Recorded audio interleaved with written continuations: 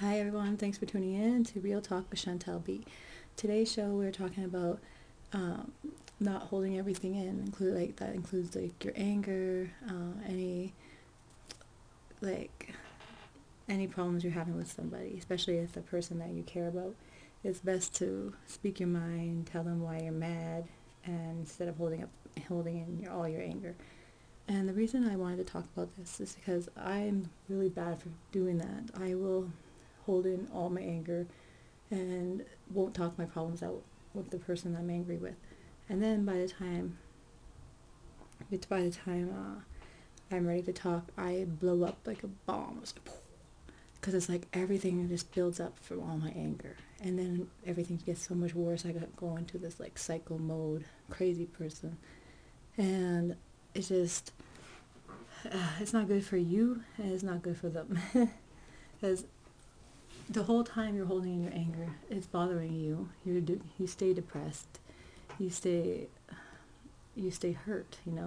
It's good to just be like, if that person was just, for example, that person you caught talking to another woman, it was your boyfriend talking to another woman, and instead of you saying something, you just ignore it and keep it in your own mind, right? But you're letting it bother you, and then you see it happen again, and then again you hold that in, and you're letting it just bother you and bother you, and then something else he does, like, maybe he didn't put the butter back in the fridge, and then all of a sudden that little stupid thing just makes you so angry, and you start like screaming, again, you didn't put the butter in your fridge, and then you start yelling at him, and then he's like, whoa, it's just butter, like, chill out, bro.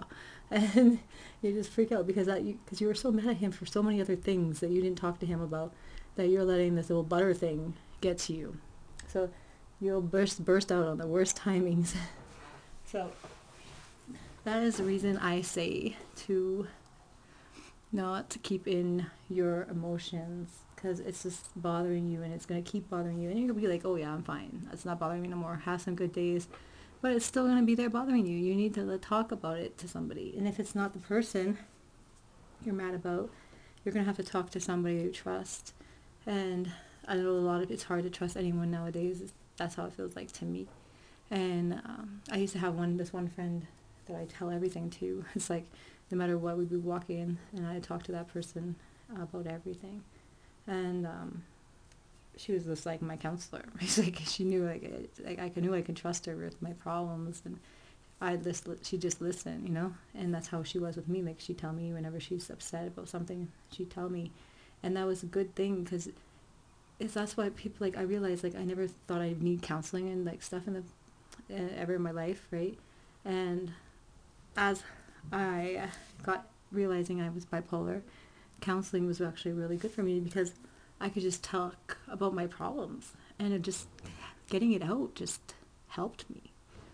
And some people just don't realize that. They say, oh, keep your problems to yourself, don't post it on Facebook. Yeah, maybe, yeah, don't post it on Facebook and stuff, but you should be able to talk to somebody that you trust, because you need to talk to somebody. You can't just sit there upset by yourself alone with all these problems in your head, because one day you're just going to be like, you need to scream it all out, or else you're going to end up yelling at the wrong person over it, because you have too much built in, too much craziness that you're not talking to anyone about. So you need to find that person that you trust, that you just can tell your problems to. And another way that I realized that really helped me, because I used to be, I have really bad anger problems myself. So when I hold my anger in, I turn into this total crazy psycho. So I learned to put all my anger into my writing. I write stories, I write poems, and I write music.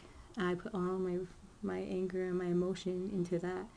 So I started writing my songs, and then I realized when I do my songs and I do my stand-up comedy, I put all my problems into that, and I put all my, it makes, I like that feeling, like that thrill.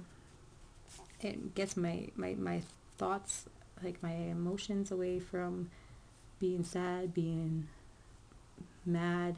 It gets me feeling better. So if you guys can find that thing that you love, and put your emotions into that, that also helps if you can't find someone to talk to that you trust. Then put your emotions into something else.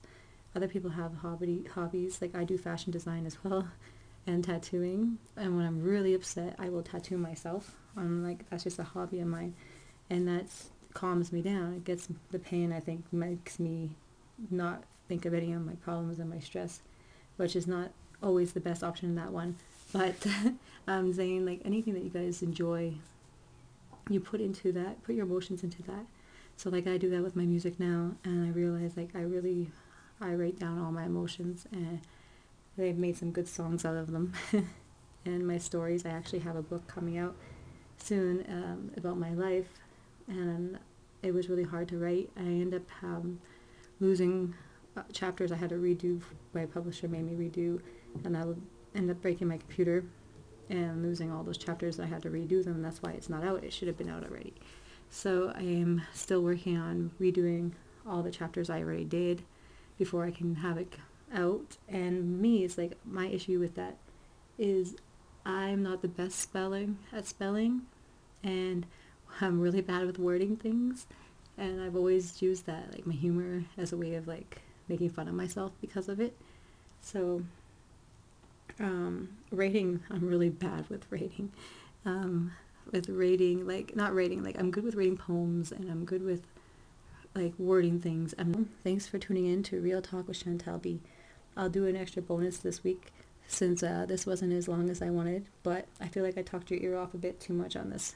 So I don't want to bore you guys too much. So I will let you guys go for today. Check out my comedy podcast that comes out late tonight. So around midnight, so tomorrow-ish. And that is a takeover with the second part 2 takeover of Ling Ling. And that's on Stand the F Up with Chantal B.